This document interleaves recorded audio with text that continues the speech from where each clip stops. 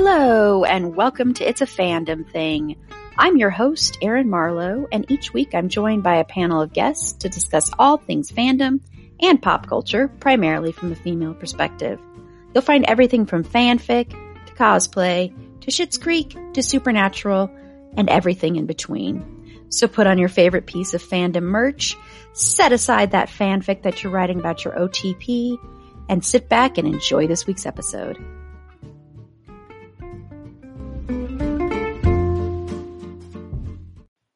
Hello, a quick apology here. Some of the audio was a little bit patchy here, especially sadly Tiffany's. So I apologize in advance for that, but I think it's a good discussion. Thanks for listening.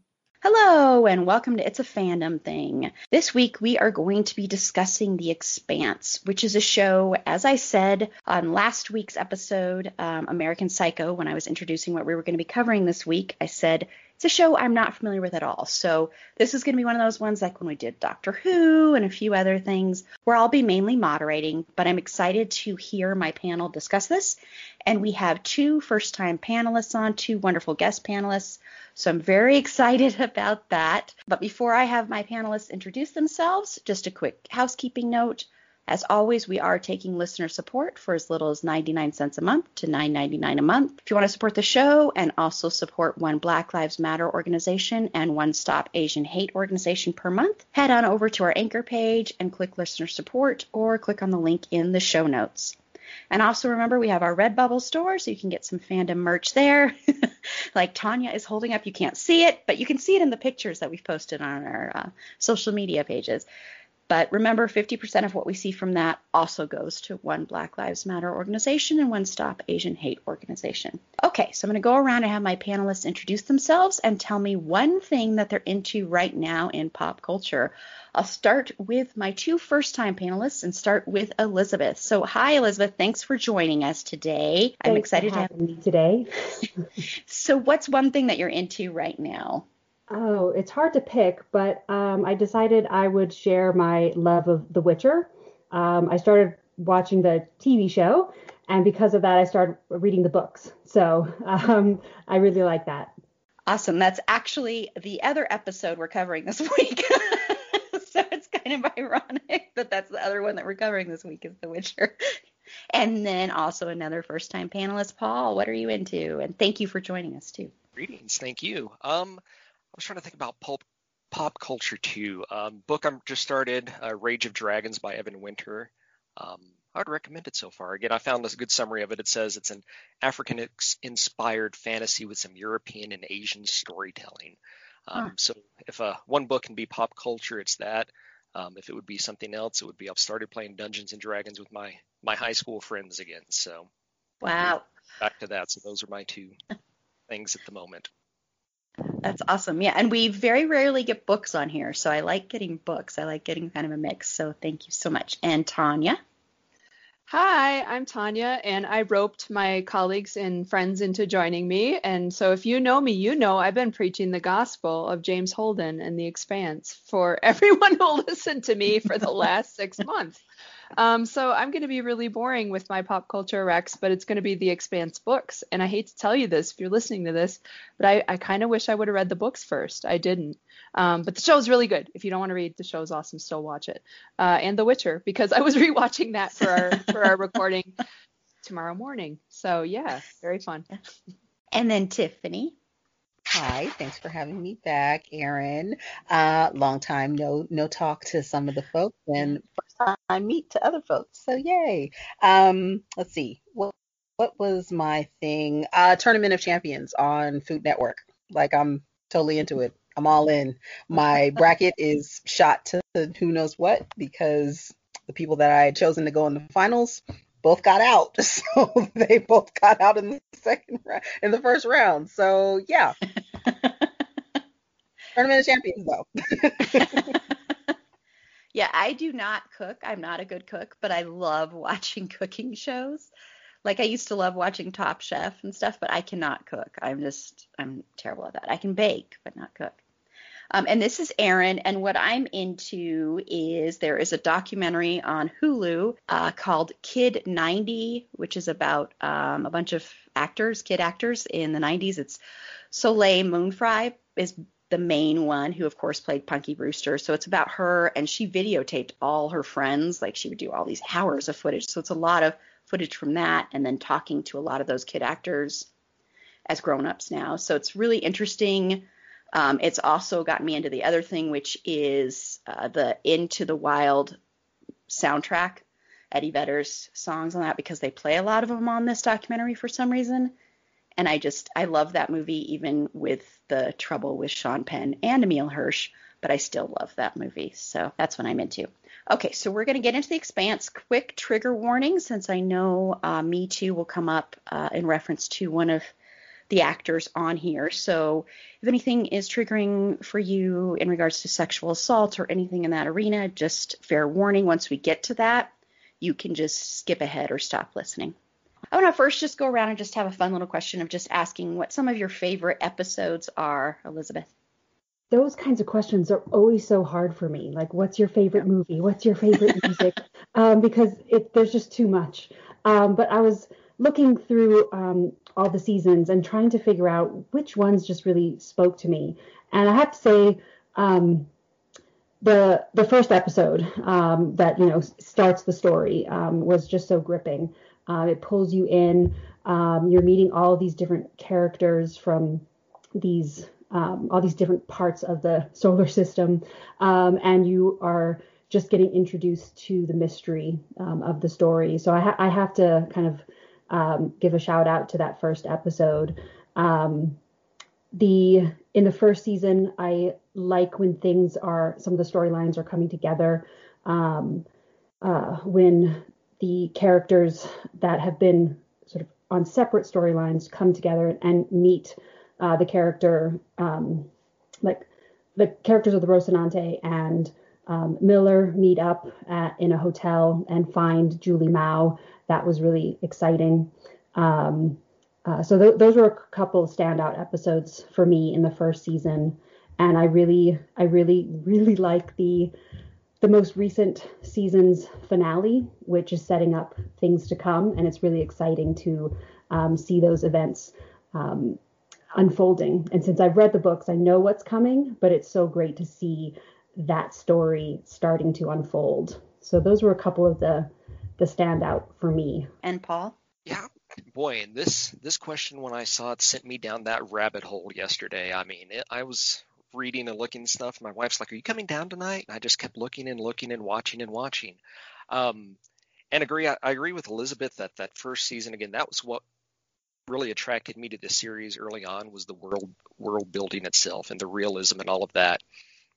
But honestly, the first part of the first season, I had problems because I had read the books first, and my brain was having difficulties picturing the actors I imagine, or the characters in the book with the actors I see on the TV, and so that took me a little while.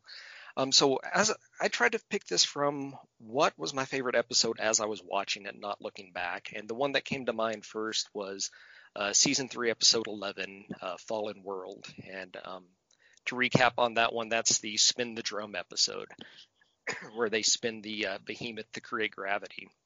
And so I was going through as I was watching it again. The reasons I liked it, I guess, the first one would be just the realism, the physics. You have Naomi stuck in her ship and a fire breaks out, and 0G, instead of fire, it's like plasma, slowly building up until she blows it out the airlock or the equivalent. Again, the whole thing with all the wounded, because again, for those who haven't seen that episode, all the ships are instantly brought to a halt, basically, and all the people just go bouncing everywhere. And so you have people dying and people bleeding out. And I forgot her name, but she goes in there and she's saying, "Why don't we get some stitches out and sew these people up?" And he's like, "We're in 0G. There's no way these injuries can drain. The blood's going to pool up inside somebody, clot, and they're just going to die." So, and again, just spinning that massive ship at the end to create one gravity so the people can be healed. So the realism I always really loved that in the series. Another reason would be, again, you get a whole or a part of an episode of Drummer and Ashford discussing, talking, singing, again, this is when I think these two characters really started growing on me, which again, we can talk about characters later. But both of those and their relationship really make some significant steps at this time. And again, Drummer sacrificing herself, not dying, but getting squished to let Ashford out to basically take command. Also, and again, I'm talking too long about this, but Naomi coming back. This is the episode where, again, she had been gone, and at the end, she goes on the Rocinante, and Alex and Amos are floating around. And again, she has Amos hooked up and basically says, "I'm back for good. You're my family." And again, in his mind, just kind of sitting there pondering that because of that Amos mind, that emotionless mind he has oftentimes. And again, for some reason, the spin the drum part was just awesome for me. Again, Ashford goes up there, he gives his speech, calling himself captain. Then he says he spins it. And then he welcomes everybody to the ship. Again, you have Earthers and Martians and Belters, and he gives a speech saying, "Hey, the Belters embrace all of you." And for a brief, very brief time in the show, you actually have like unity and people caring about each other between these three groups before it all falls apart again about 5 minutes later. So that was the top one for me. Cool. Thank you. Thank you, Tanya. Paul took my answer, and I would like to lodge a complaint. No, I'm just kidding. Yeah, no, I was literally, I hadn't even this. I'm terrible because I was so excited for this. I just kept thinking about characters. I didn't think about episodes, but I love this scene with, as you referenced, Drummer, because she's my favorite character, which we'll get to in Ashford. And just some more context there. It's such an amazing way to do this scene because they are arguing with one another about the best way forward with this behemoth and like how to solve these different issues. And they both respect each other enough that they can see each other's perspective, and then they're both literally stuck. And the only way out is for one person to kind of make that sacrifice. But I also want to reference season 1. I want to say it's episode 2 or 3, when I really didn't know what was happening yet. And just so basically, it's such a difficult thing to summarize the plot, but the Canterbury has been destroyed. There's 4 survivors, right? Which is later going to be our crew, but there's 5 survivors, which are later going to be our crew. And you don't know yet who you're supposed to care about. Like if you're a first time viewer, you don't start off in a Star Trek method, like here's the captain and here's this and here's this. You're like, oh, I don't know who to invest in because everybody's just sort of a character. And then everybody starts dying. And so when they end up they get captured by a Martian ship, a Martian naval ship, and then they end up, that ship is like the best ship, the top ship, nobody's going to outclass that from a military perspective, and they get their ass handed to them. And there's the first swear, and they end up having to destroy the ship, and then that's how the crew ends up on the what they later renamed the Rocinante. And it just, that for me was so great because they do that drama, that really in space drama, on the ship drama, and you don't know what's going to happen at that point. You don't know who's going to make it, but that's where I was hooked in the show. Like that, until then I was kind of like, I don't know why people think this is so great. I mean, this guy's really boring, Holden. And we'll talk more about him, and I'm like, I guess the space stuff is cool, but I don't know. And then that all happened and I went, whoa, okay, I'm in. If you don't mind me jumping in, I just Sure. wanted to respond to that. Yeah, I was really surprised because at that point you have the main crew that will become the Rocinante, and you have the medic character, Garvey, and spoiler alert, his death. You get to know him a little bit, and it totally caught me off guard. I was so surprised that his character was killed. It's just so different than other sci-fi shows like, Star Trek, where no one ever dies. The ones that do are were on screen for like 2 seconds and they're wearing a red shirt and they're going to die. And so it was so surprising and it pulls you into the story, I think. Yeah, I agree. Is Garvey the one that'll never be head of a major corporation? Is that him? Gets his head knocked off? Yes. Okay, just Okay. making sure. Yeah. I was like, what? Okay. He Too wasn't soon. headstrong enough. But yeah, that's a great example because I thought the same thing. That's really where you get that action going and you feel more about the characters and what they're doing. I totally agree. And And it also pulls in the realism in terms of you have a hull breach and you have to deal with that and not deal with this unfortunate situation of their crewmate has just lost his head. And Tiffany, what are some of your favorites? I'm only going to go with one simply because I have way too many, and I think I wanted to go with one that was centered around my favorite character, who is Roberta Draper. And season 2, episode 7, which was The Seventh Man, and that is Bobby she found out what happened on the attack on Ganymede, but then she's being told to spin it in a different way. And then you find out that everything that she stood for as a Martian Marine is not what the Marines are supposed to stand for. And it's a real test of her commitment, test of her faith, really, in the Martian hierarchy of authority, I guess.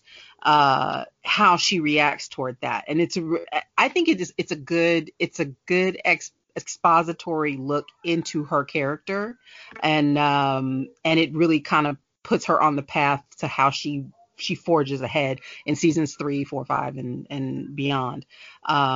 It's really, she's my favorite. I mean, she really is. I think she's so very interesting, and that's definitely one of the episodes I think where she's really a standout. Awesome. Well, that leads us into what are some of your favorite characters or any characters you just want to at least mention, Elizabeth? Well, I think all the women of The Expanse are so outstanding. If you have to pin me down and make me tell you what my favorite character is, that's really hard. I love Drummer. I love Bobby. I love Naomi and Avasarala. They are just all outstanding, strong women who have flaws, but are incredibly passionate and smart and tough. And so I love seeing their stories. It's hard to pin down who I like because they are just outstanding. I like Bobby's growth. When we first meet her, she's just tough as nails, proud Martian. But over the course of the 5 seasons or 4 seasons, since she's not in the first one, we've seen her grow and have to confront some difficult realities about her home planet and their role in some of the system-wide conflict. And I appreciate when somebody can learn new things and change their mind. And I think Bobby shows that she's willing to accept new evidence and new understandings of things and grow because of that. So I think that's fantastic. I would not want to go up against Avasarala. She is a tough woman. And I think, slight reference to the books, I think she's more intimidating in the books. That's not to say she's not intimidating in the show, but there's a quality in the books that hasn't come out yet in the TV show. I think the women of The Expanse are just rock stars.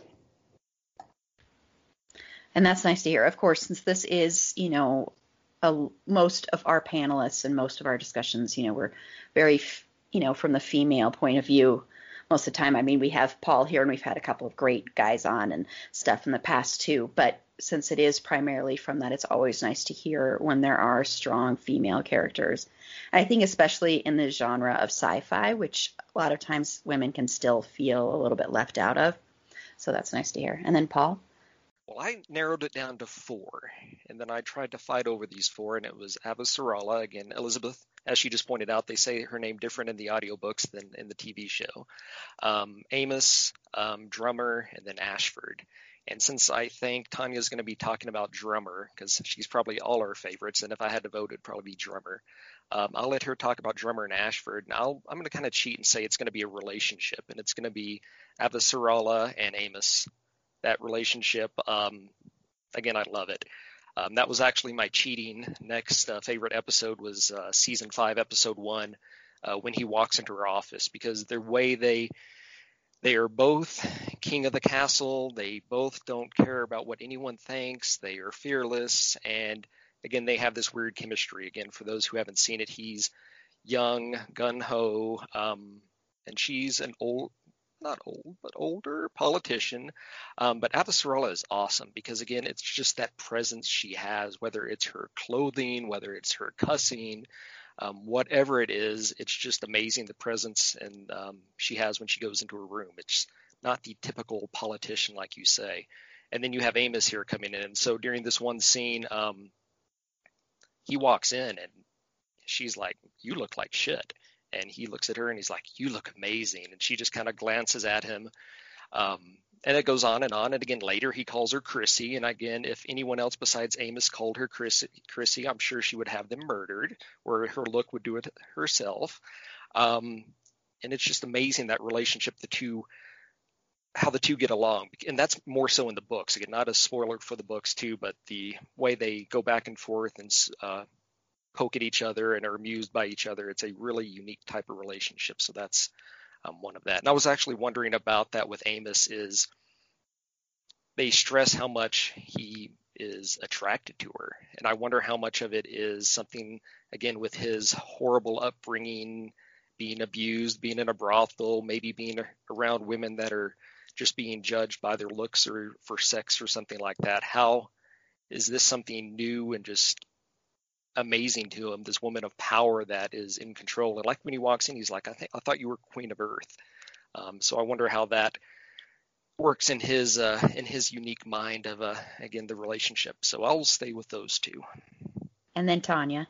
Yeah, thank you. That's great. And I just to add to the Amos Avasarala thing, like there's at one point somebody's talking about Christian on the Rossi, and Amos is like, "What was she wearing?" Like Yeah. he just wants to. He gets the best little like non sequitur but perfectly in character lines that they just kind of throw out and move on, and I'm a sucker for that in a sci-fi show. But I love Drummer, and I don't entirely know why, but I just think she's so fierce and yet smart and capable and loyal and loving. Like she's just, I don't know, such a wonderful character. Still struggles, but kind of represents the best of the Belter rebelliousness, while still having ethics and a morality. And yeah, she's just fantastic as a leader. It's great to see her journey throughout the seasons. And I will say, as I'm reading the books, I enjoy Holden more than I did, because he's the main character, and you're like, why don't I like this guy? He's fine. Like, there's nothing wrong with him. He's not unlikable. He's just kind of bland, like toast, And it's like, okay, toast is fine, but like, Anyway, in the books though, you understand more of it's his POV. So I think it humanizes him more. Okay. That said, Drummer, absolutely. Ashford, she has a great relationship with, who is another similarly positioned OPA high-level operative. I don't even know quite what to call them, like revolutionary. So they're akin to a revolutionary group. And Ashford has lost kids, and he's disfigured from fighting in wars, etc. And he is played by actor, oh my gosh, David, is it Strickland? Stratahairn, who is just, he's very famous. He's always fantastic, like in everything I've ever seen him in. He was in, about the CBS guy, Good Night and Good Luck, like that. Mm-hmm. Anyway, he's fantastic. So you got the George Clooney mention in. I did? Is he in that?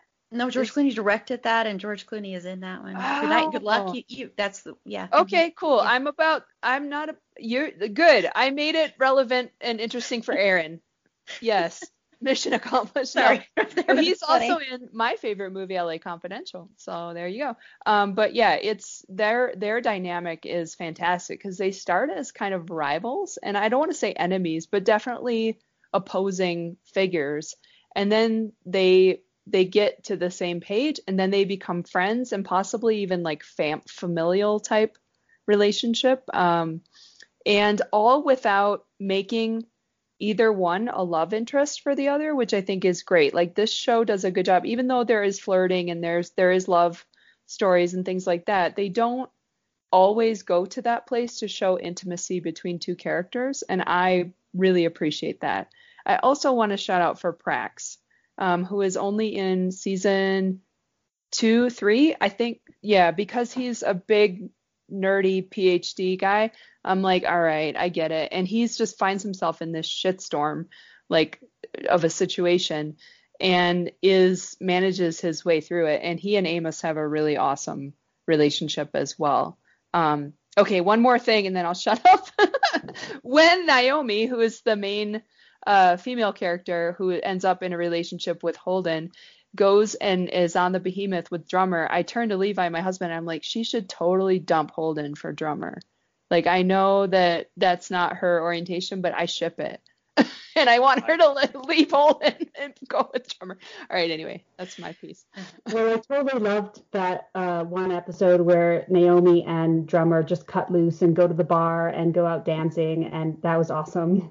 Yeah, the clip I was watching last night when Ashford is actually coming on for the first time onto the Behemoth, and Naomi's like, "Don't worry, I got your back," and Drummer being awesome is like, "Damn well better, I'm your captain." And but again, the Drummer Ashford relationship again, that first time they meet, I think really shows a lot too, because again, they're rivals. They both are again trying to do what they think is best for the belt.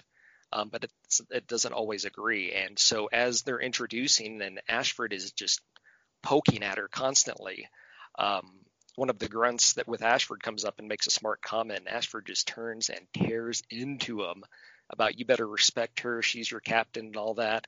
And again, yeah, that just dynamic they have throughout the entire season or so until this season. Yeah, that was great. No spoilers. And Tiffany. Well, I know I mentioned Bobby Draper, but I'm going to mention Bobby Draper again because Bobby Draper all day, every day.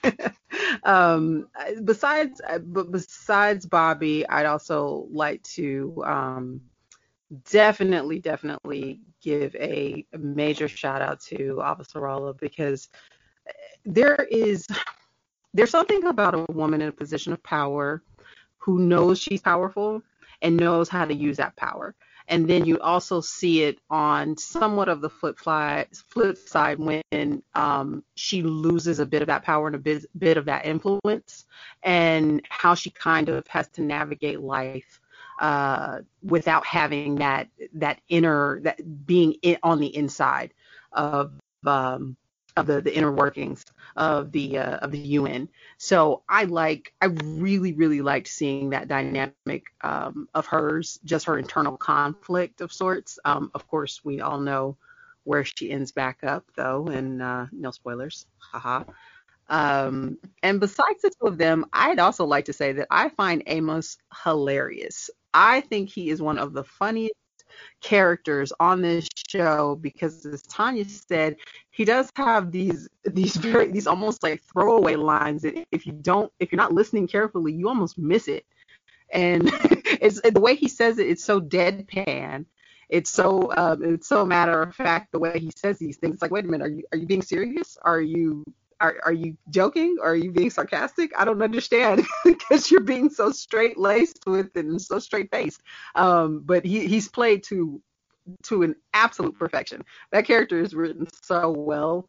Yeah, the throwaway line, again, going back to Avasarala and Amos talking, the whole thing of, he calls her Chrissy, and she's like, I'm not your favorite stripper. And then he's like, you could be both. And I'm just like, how is this man still alive? How is she just not murdered? And she just kind of gives him a little smile, amused by his ways. But yeah, Amos is great. Such great writing. I can always rely on Amos to make me laugh. And I'm one of those weird people who doesn't always laugh out loud at funny like jokes in shows or books, but guaranteed I'm always laughing out loud with Amos in the season 5 when he's trying to talk Holden into letting him bring Peaches, Clarissa, on board. I loved his approach at quote unquote negotiation. I was just laughing hysterically at that little scene. Genius. I was crying, I think, when that I was laughing so hard I was crying. And just one of his lines that cracked me up so much, and it doesn't sound funny out of context, but they're basically debating about whether to take things from deceased people, like that they need, like oxygen or I don't know, space supplies. And they're having a little bit of an ethical dilemma. And Amos just matter of fact is like, dead people don't need their stuff, and just moves on. And it's like walks through the scene literally, and that's it. And it's so funny because it's like, yeah, that's true. That, and then Prax, at some point, Prax is like something about my good friend Amos, and Amos is just like, he called me his best friend, and like that really touched him. And he's like, this is my best friend in the whole world, Prax. It's just cute. Yes. Awesome. Well, thank you so much. It was really, I love these conversations when I don't necessarily know much about the shows, because it's just fun listening to everybody else get passionate about certain things. And that's one of the reasons I love doing this podcast. And speaking of passion, I know that this show has a very passionate fan base. And I know that Sci-Fi canceled it on May 11th. It was announced. And I know like the fans like gathered over 100,000 signatures with an online petition. They lobbied Amazon Studios and Netflix for a 4th season. They even paid for an airplane to fly a hashtag Save the Expanse banner around Amazon Studios. I mean, that's big. I mean, they had celebrities like Will Wheaton, George R.R. Martin, Patton Oswalt, a bunch of other people supporting the campaign. And then, of course, on May 26th, at the International Space Development Conference, Jeff Bezos announced that Amazon had picked up the series up for the additional seasons. So then they were able to start again in October of 2018. So I want to talk about that. I don't know if anyone on the panel was involved in any of those petitions or anything like that. Nobody was really involved in that.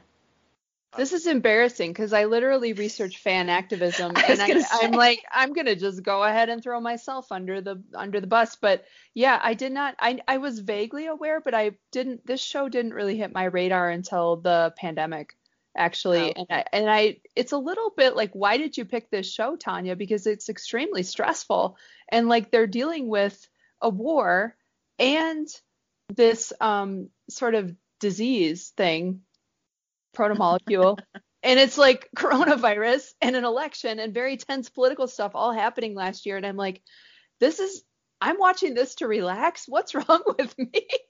Anyway, I did not know that, but that's amazing. And it makes sense to me. I do know that the writers of this book were George R.R. Martin's editor. One of them is his editor. And so if you like the Game of Thrones stuff, I hate the tagline Game of Thrones in space, Game of Thrones, blah, blah, blah. No, it's not. It's its own thing, but it does have the very like situational dynamics, politics in this setting. So I will say that for it, but it's interesting that it got that kind of support and attention, and very, very impressed with the fans. Yeah. Yeah. By the way, Daniel Abraham, one of those, he also writes a bunch of other good books too as well. So check him out. Free plug for him. But if you have not watched the video when they actually announced that they saved the show is great, because it's some big dinner. They're all gathered around, and Bezos is up on the stage, and he's like, "Yeah, I should have watched it again, but we talked like 10 minutes ago or something like that, and it's we've saved the Expanse." And all the actors are at the table, and they're just jump up and they're cheering and they're high fiving, and it's really nice to see. And again, I wasn't actively supporting it, but I was so happy when, again, Amazon saved it. Yeah, it's amazing the power fans can have, especially now with social media too. Because I remember back when the show Roswell, the original run of that on the WB and stuff. And I remember when they were going to cancel it, the big thing they would do with that one, because all the aliens used Tabasco sauce and stuff, is they would send like tons of Tabasco sauce to to Warner Brothers and all that kind of stuff, trying to save the show. So it is amazing how long fan campaigns have been on, of course, for decades. And so when fans get that passionate, and especially now that it's easier to try and get people to pick up shows, like of course it happened with Brooklyn Nine-Nine, happened with the Mindy Project, which ended up not being a good thing in the long run, right, Tiffany? No, we So they ruined mentioned the show. it. I thought you weren't Sorry. gonna mention it, Erin. I had to. But yeah, sometimes it can be a good thing and sometimes it's not. Yeah. Tanya, you were going to add something there? No, I was just going to shout out and say that I think the fan campaigning for Save the Show goes all the way back to the original Star Trek series, and it was mostly women. And that's something that's frustrating for me endlessly in sci-fi and fantasy and pop culture spaces, is that the assumption is that it's disproportionately, 18 to 40-year-old men who are into these products, and it's just as much women, and they get out there and do the activism. And Winona Earp is a more recent example. They, I think, ended now in their 5th season. I'm not sure if it's going to happen, but they did save that show through coordinated fan effort after the original production studio couldn't continue producing it. So they did get a 4th season after it was canceled. Tiffany, were you involved at all in this one, or? Yeah. I was not. I think I've been somewhat jaded by the the fandom save a show type of situations, and that's just from my experience with the Mindy Project. But no, it's funny because I hopped on this show when it was still on Sci-Fi, and then so I was aware that Sci-Fi had canceled it or decided not to pick it back. Sometimes cancel sounds so harsh. Decided not to pick it back up. And then when Amazon did decide to save it, I was very pleased with that, because I thought that the show still had a lot of life left in it. I think that's always one of the things that's the hardest to really think about, is when you have it end on a cliffhanger, and it feels very, very unfinished. And that's what it felt like. It felt very unfinished, because you can obviously see that the writers and the showrunners felt that they had more, that they thought they were getting another season, and they thought they had more time to wrap things up. So it's great. I love the engagement that fans have. And like you said, Erin, it is so much easier now to engage with these studios, with the Netflixes and Hulus and everybody else out there. It's a lot more it's a lot more in your face. You just have to reach out and grab it. Mm-hmm. Yeah, and people are paying attention to that more, because the ratings don't always mean as much anymore. It's the social media impact and stuff, because a lot of people don't watch live television anymore. It's very rare. I mean, I know I cut the cord quite a few years ago, so it's very rare that people watch shows live anymore. And I know, we're going to be covering shows that only had 1 season and deserved another season later this year. And then we're going to be talking about My So-Called Life. And with My So-Called Life, I loved that, Elizabeth. Yeah, I mean, that was an amazing show. And talk about leaving on a cliffhanger. And I think if social media had been around then, like it is now, that kind of thing, I think that show would have been saved in a second. I mean, it just, yeah. I was devastated when that show got canceled. And I was so happy when they finally came out with a DVD box set, and I got the special edition lunchbox outer cover. I was like, yes, I love it. Yeah, I was bummed too, because that show really ended on a cliffhanger. I mean, there was no wrapping up, and And I mean, Firefly is another one that everybody wanted a second season of. And yeah, there's a lot of shows out there like that. And of course you also have like movies with the Snyder cut of Justice League. That was a big part of that were the fans like demanding that for years. It wasn't just like a little tiny little demand. It was like for a long time.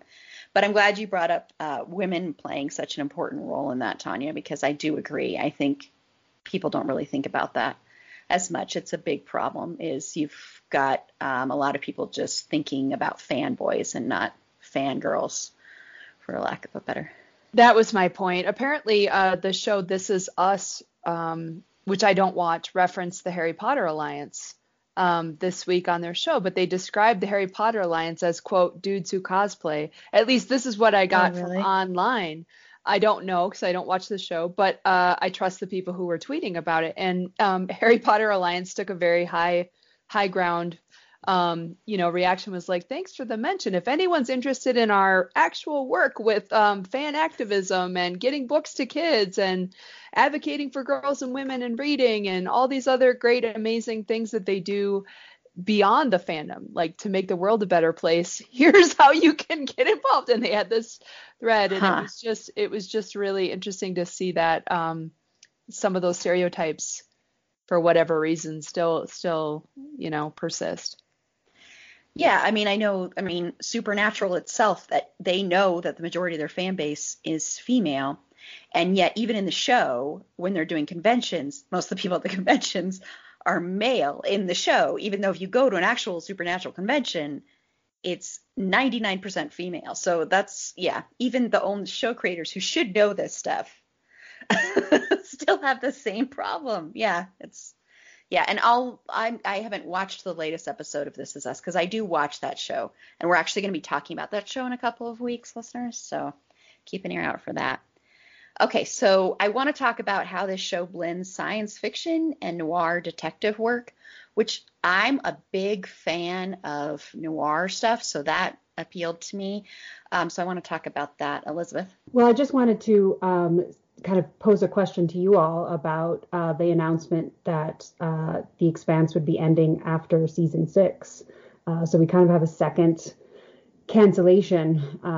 So what do you all think about that announcement? It is difficult for me to say since we are caught up on the books and we know how many books are left. I think I know how they're going to do it, and I think it'll be a good spot for it to end. But at the same time, yeah, it's like, oh, come on, give us a few more seasons. But again, it's the balance between do you want to burn out or fade away kind of thing. Do I want to end while it's great, or do I want them to keep going and going and going, and maybe eventually it peters out? So I'm torn on it. That's my response to it. I'm hoping that there will be, fan support for continuing the story in another way, whether it's a miniseries or movie to sort of wrap up the story that we know is there in the books. Yeah, I would like a miniseries because again, it looks like they're going to wrap up after book 6. And again, as for everyone else out there, that 9th and final book comes out this November, so that's still 3 books left that won't be covered, which again, stuff we can't talk about. So it's like the opposite of Game of Thrones, where we're never going to get the next books. But yeah, I don't know. I hadn't processed it yet. But I guess I agree. Like, I think part of what makes this show so great is they really did a good job with what they have, like adapting this for TV. And then also was it like 10 episodes a season or something like that, 10, 12. So it's you get a lot more quality, I think, when that happens, and writing and everything necessarily has to be that much more intentional, I think. So I do really appreciate that, but I could definitely see a miniseries or like a made for Amazon film couple or two. That'd be cool. The one negative way it impacted this last season was those last few episodes when you had Naomi stuck in the ship. And I'm like, this is awesome. This is great. And then I'm like, come on, let's go. We got 4 books to cover. Let's get moving. And I found myself like it was taking away from it because I knew we only had 1 season left, which was kind of a drag because the episodes we had were still so great. Tiffany, what are your thoughts on that? Feelings on it ending? I hope that they can find, well, in terms of, let's go back. Your original question about noir and sci-fi, because I Yeah, was we going can off. get that. Yeah, we can get to that I after. was Yeah. I was going in a Sorry. totally different direction from that. But I actually love the balance and the blending of the two of those genres, because I think it really they lend itself they lend themselves to compatibility. To be honest with you, I think when you have these detective this kind of detective vibe, and you're doing detective work in space, though, very dope. The whole, as in the whole situation, like with the proto molecule, them trying to find a way to actually destroy the proto molecule. That was total detective work, and that's also, the very basis of sci-fi. It's scientific discovery and trying to find out how to destroy something that might not be destroyable. I'm using that as a word. I'm trademarking it. Destroyable. Yeah, so I think it's a really, really strong framework that works so well, and the show does a really good job of it too. Not every sci-fi show can have, like a detective show within a show type of deal. Not everyone can really make that work. Star Trek Discovery does a really good job of that also, with their discovery is in their name, so it should work. If it didn't, that would be a major problem. Yeah, I think I love that as well. I'm a big fan of noir or neo noir, and I think eventually we're watching Brick, right, Aaron, and talking about it. Ryan Johnson's film. No? Not this year, but Okay, sometime we eventually, definitely will, because at I some love that point. movie. I think that's Yeah, a really good movie to talk about. yeah, for sure. We So should just cover a definitely, bunch of neo-noir movies, so yeah, that'd be frankly. great. That'd be great. So I love that, and this show for me reminds me in a very good way of the reboot of Battlestar Galactica in the early 2000s, because you've got a bit of that. There's this sort of extinction event looming. There's geopolitical issues. There's a sort of who is causing these things, who is turning, making the things happen, because you don't know that in this show either. And then it ends up being a lot less coordinated intentionally, and then it's more in the Expanse versus Battlestar. It's like, okay, the Cylons are sort of behind the scenes of all of this, but in the Expanse, it's much more just a lot of different humans having conflicting interests. So I feel like this is very, as fantastical as this world is, it's very real.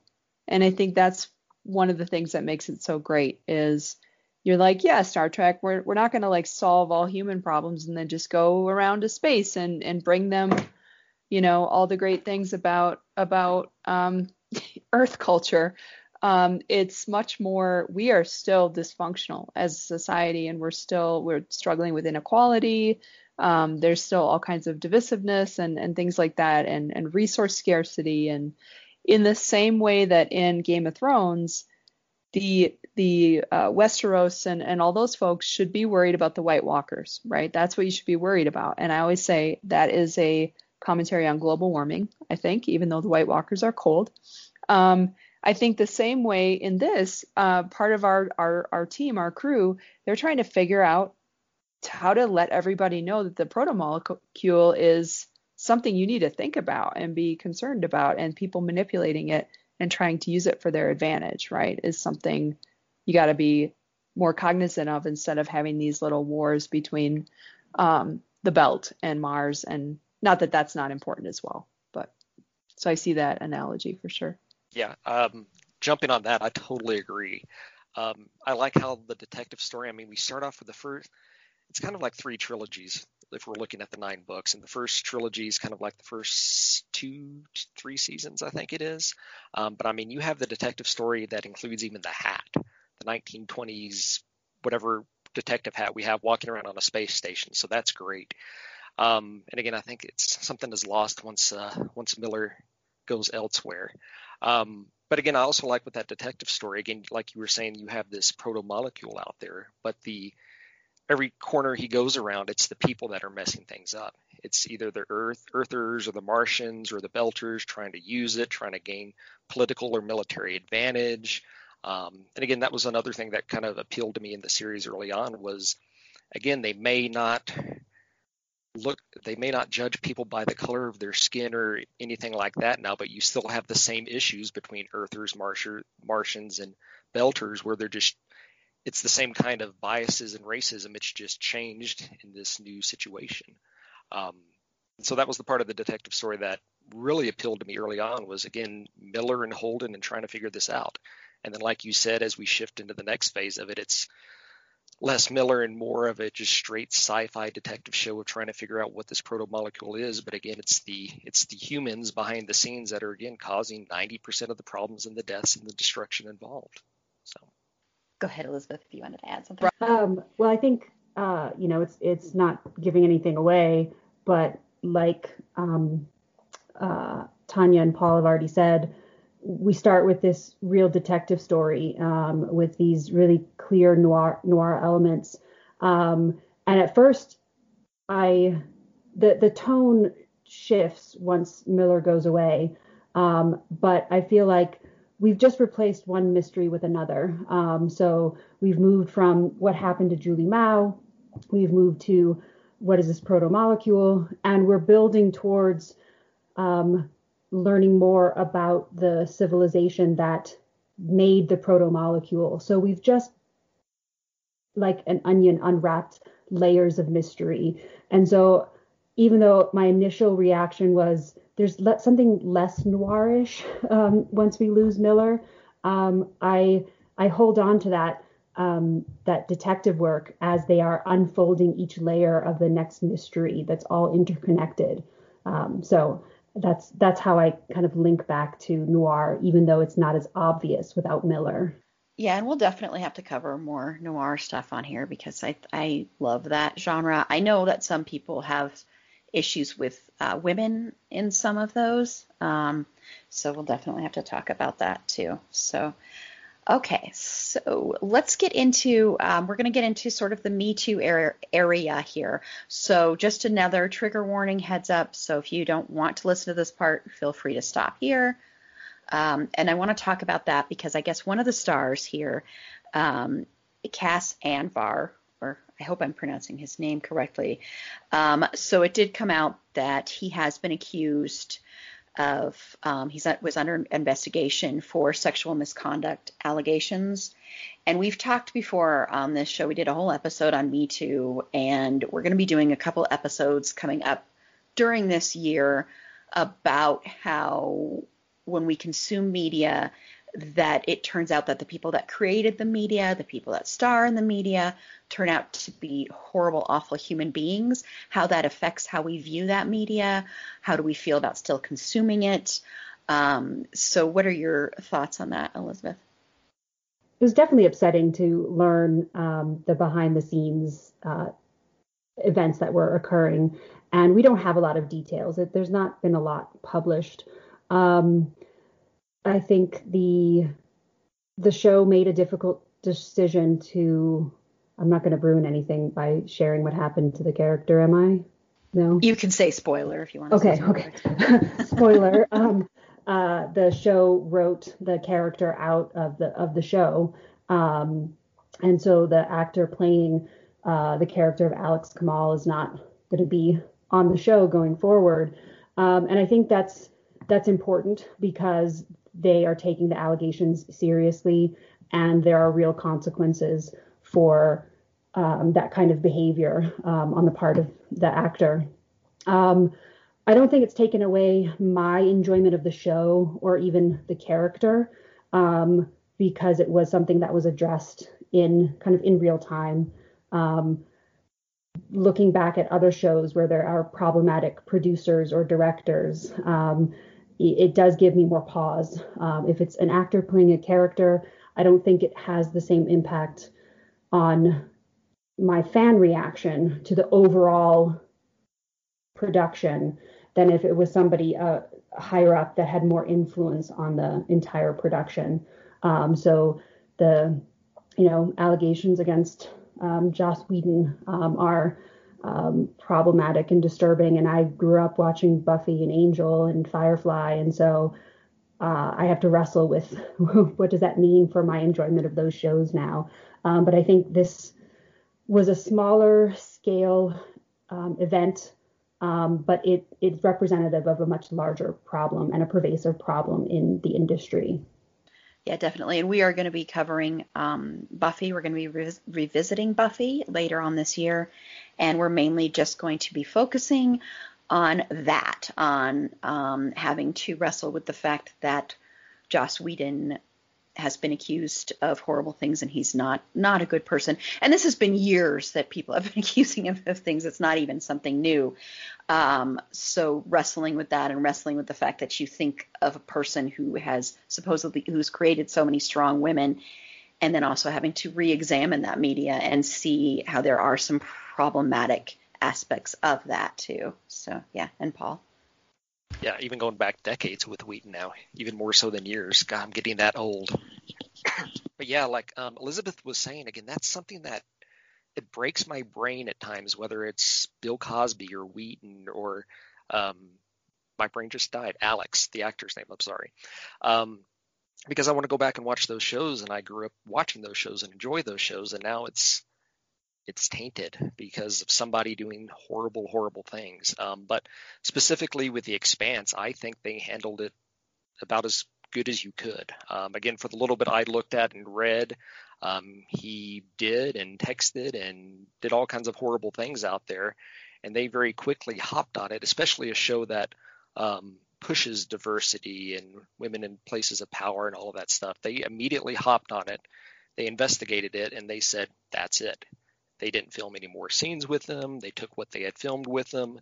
And again, spoiler alert, they just wrote him out of the show and killed him in the last episode. I mean, so much so that, more spoiler alerts, in the last scenes when they're all sitting around in their nice clothes, celebrating and all of that, they flat out just scrubbed him out of those shots. I've seen some of the shots where he's sitting in this chair, and the shots in the TV show, that chair is just magically empty. So I think they dealt with it how you should, no tolerance, and again, send a message with it. Mm-hmm. Yeah, Tanya. I agree. Yeah, I really respect that once they became aware of these allegations, the production company hired an investigator. They did try to do their due diligence, and this was more than one instance and more than one person who had complained about harassment and assault and inappropriate conduct. Like, it was kind of a plethora of garbage. And I think that I really respect the choice to just go, yep, you're done. We're not going to recast you. We're not going to, we're going to be absolutely done. And I believe Stephen Strait, who plays Holden, is also a producer, if that's right, and maybe has directed some of the show. Not positive. But I feel like one of you, Paul or Elizabeth, sent me something where they had quoted him, or he was speaking about it, and he was just like, we're done with him. What he did was horrible, like spoke out very publicly against the actions and very decisively. And so I think that was, I'm hoping, a model for how to handle things that, you're gonna have consequences. And I really hope conventions do not hire this person, because several of these instances happened at conventions. And I think that conventions need to jump in and take a hard stance on shutting this down as well. Lead by example. Yeah, because there have been quite a few actors in other fandoms as well, some in Supernatural, that have also been accused of a lot of things that come out of conventions. So it's that thing of using your fans and taking advantage. And that happens with a lot of these that will come forward. Armie Hammer, I think, was another one that was also doing inappropriate stuff with fans. And then I know there's been quite a few others. And Tiffany, your thoughts? I am in agreement with everybody and the way that they handled the ending of Cass Anvar's association and affiliation with the show. It's one thing to like do an entire, like basically let them ride out the end of their contract, and you can tell that nothing's really changed, and that this was how they were planning on ending things. This is, you can definitely tell that something changed in the very last not in the very last minutes, but they made a hard and decisive action to say that, you know what, we're cutting ties with this guy, and this is it. You're going to notice it. You're going to notice how quick this death is. Spoiler alert. You're going to notice that the death is very much almost like a second. It's almost secondhand knowledge. There's a come in, come in. Can you read me? Do you read me? Talk to me, talk to me. And then there's a shot of that person, and then that's it, and it's done. There's no more shots of it. There's no of him. There's no more mention of the character, and there's no funeral. there's no wake. There's no memorial. And that's important also from a standpoint of like you mentioned, Tanya and Aaron, about these, about conventions. That's an important part of things, because that's residual money lost. You're not in these. Mhm. You're not going to be in any other further episodes. That's money out of your pocket. So you just completely fumbled the bag, guy. For what? for what? What did you do this for? I love to see it. I wish more showrunners and more producers would take this hard tack and draw a hard line in the sand regarding this stuff. Don't let people run out their contracts. Just Mhm. end it. Just end it. Period. Decisively. Also, like how, again, they kind of put little things like that in the show.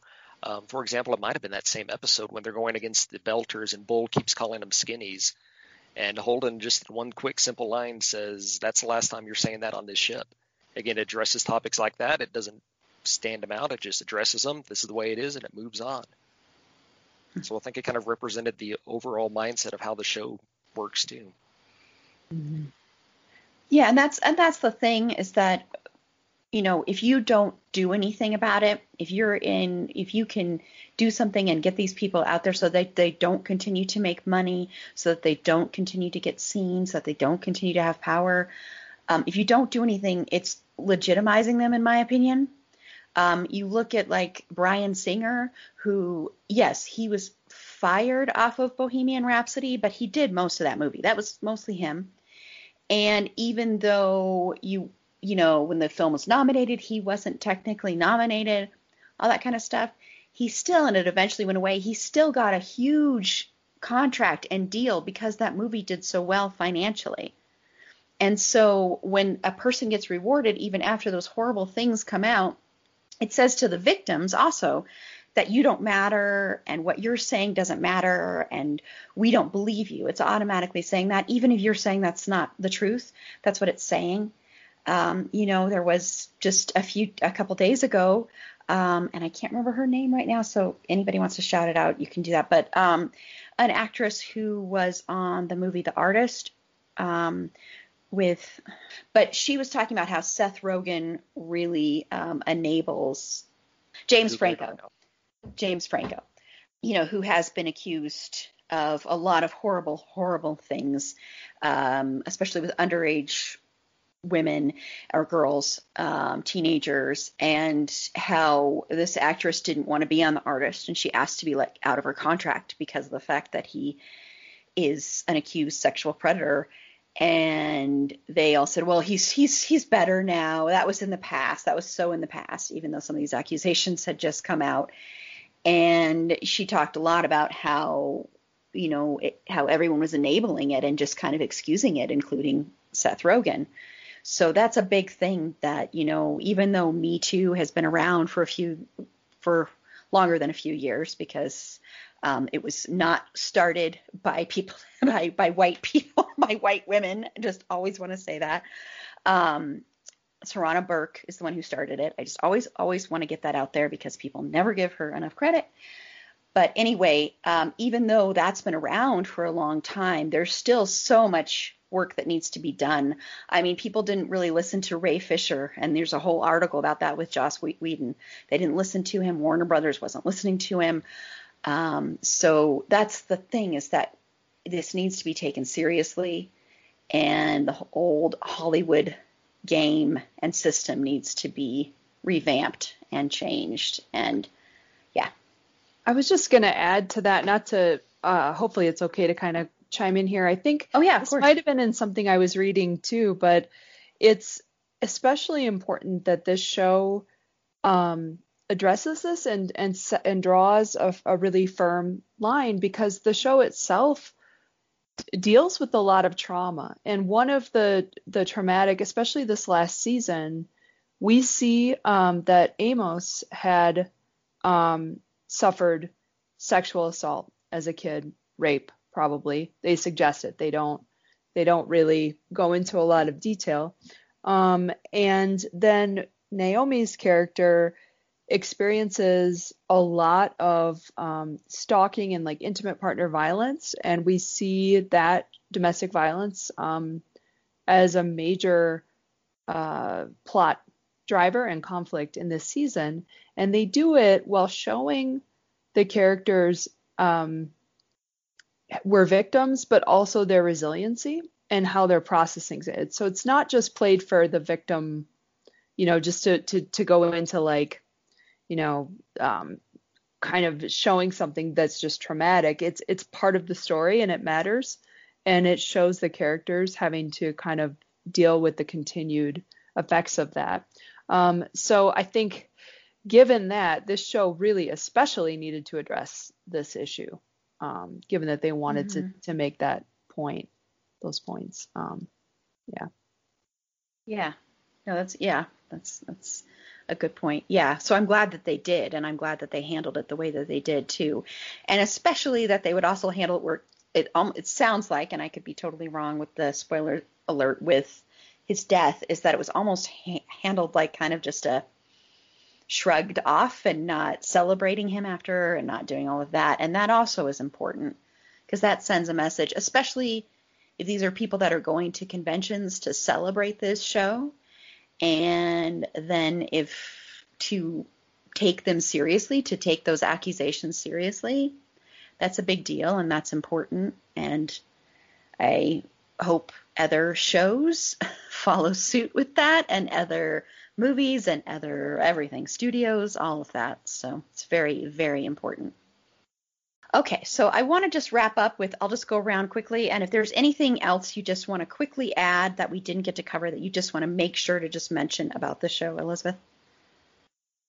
I don't think I have anything else to add. I think this was a really good conversation, so thank you for having me on. You're welcome. Thank you for being on. And Paul? Oh, I could add stuff for hours. But I think, again, like Elizabeth said, I thought we covered some really great topics today. So yes, thank you for having me on as well. Thank you.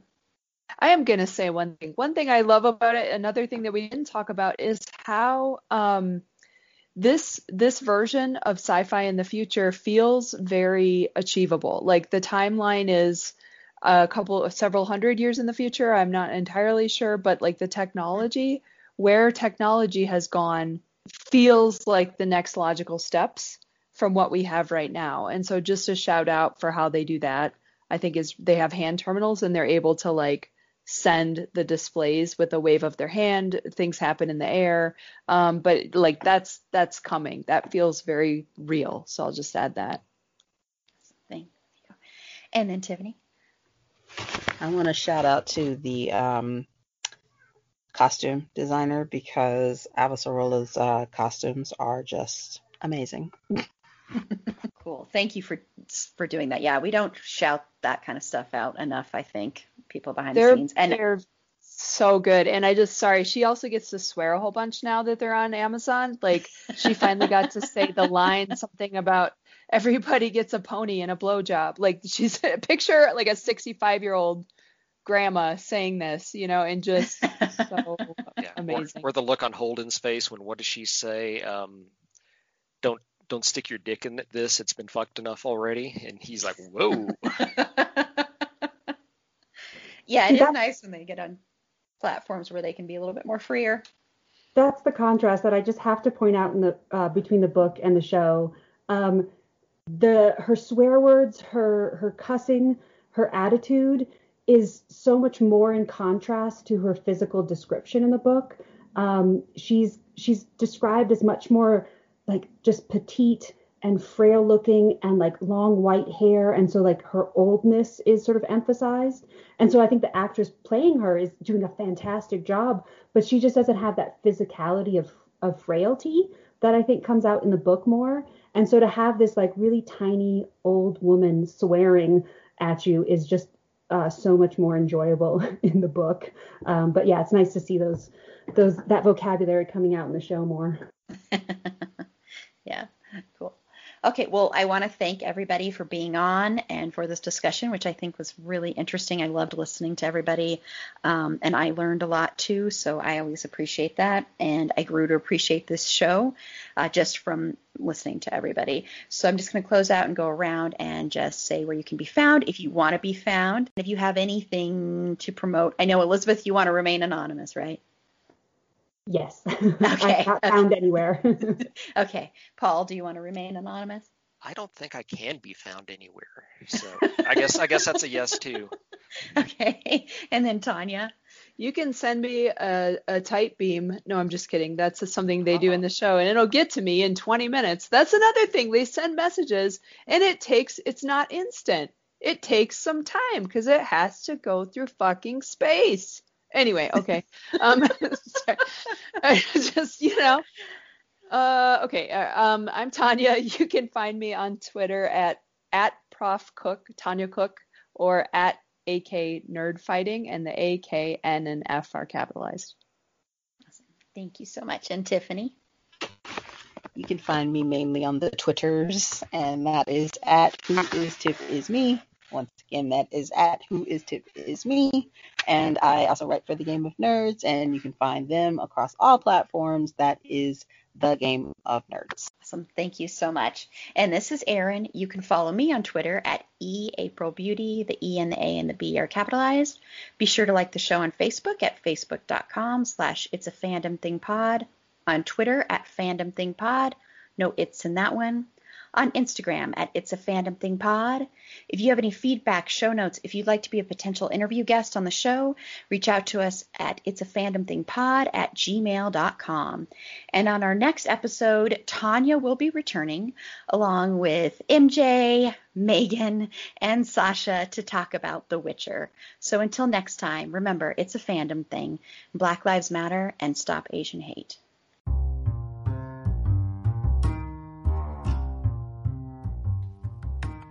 Thank you again for listening to It's a Fandom Thing. Be sure to rate and review us on Apple Podcasts and follow us on all your favorite podcast platforms.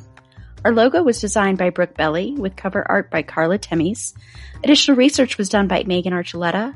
Our Instagram and Facebook content producer and creator is Erin Amos, and our producer is Lila Tafola. I'm your host, Erin Marlowe, and remember, keep that fandom spirit alive.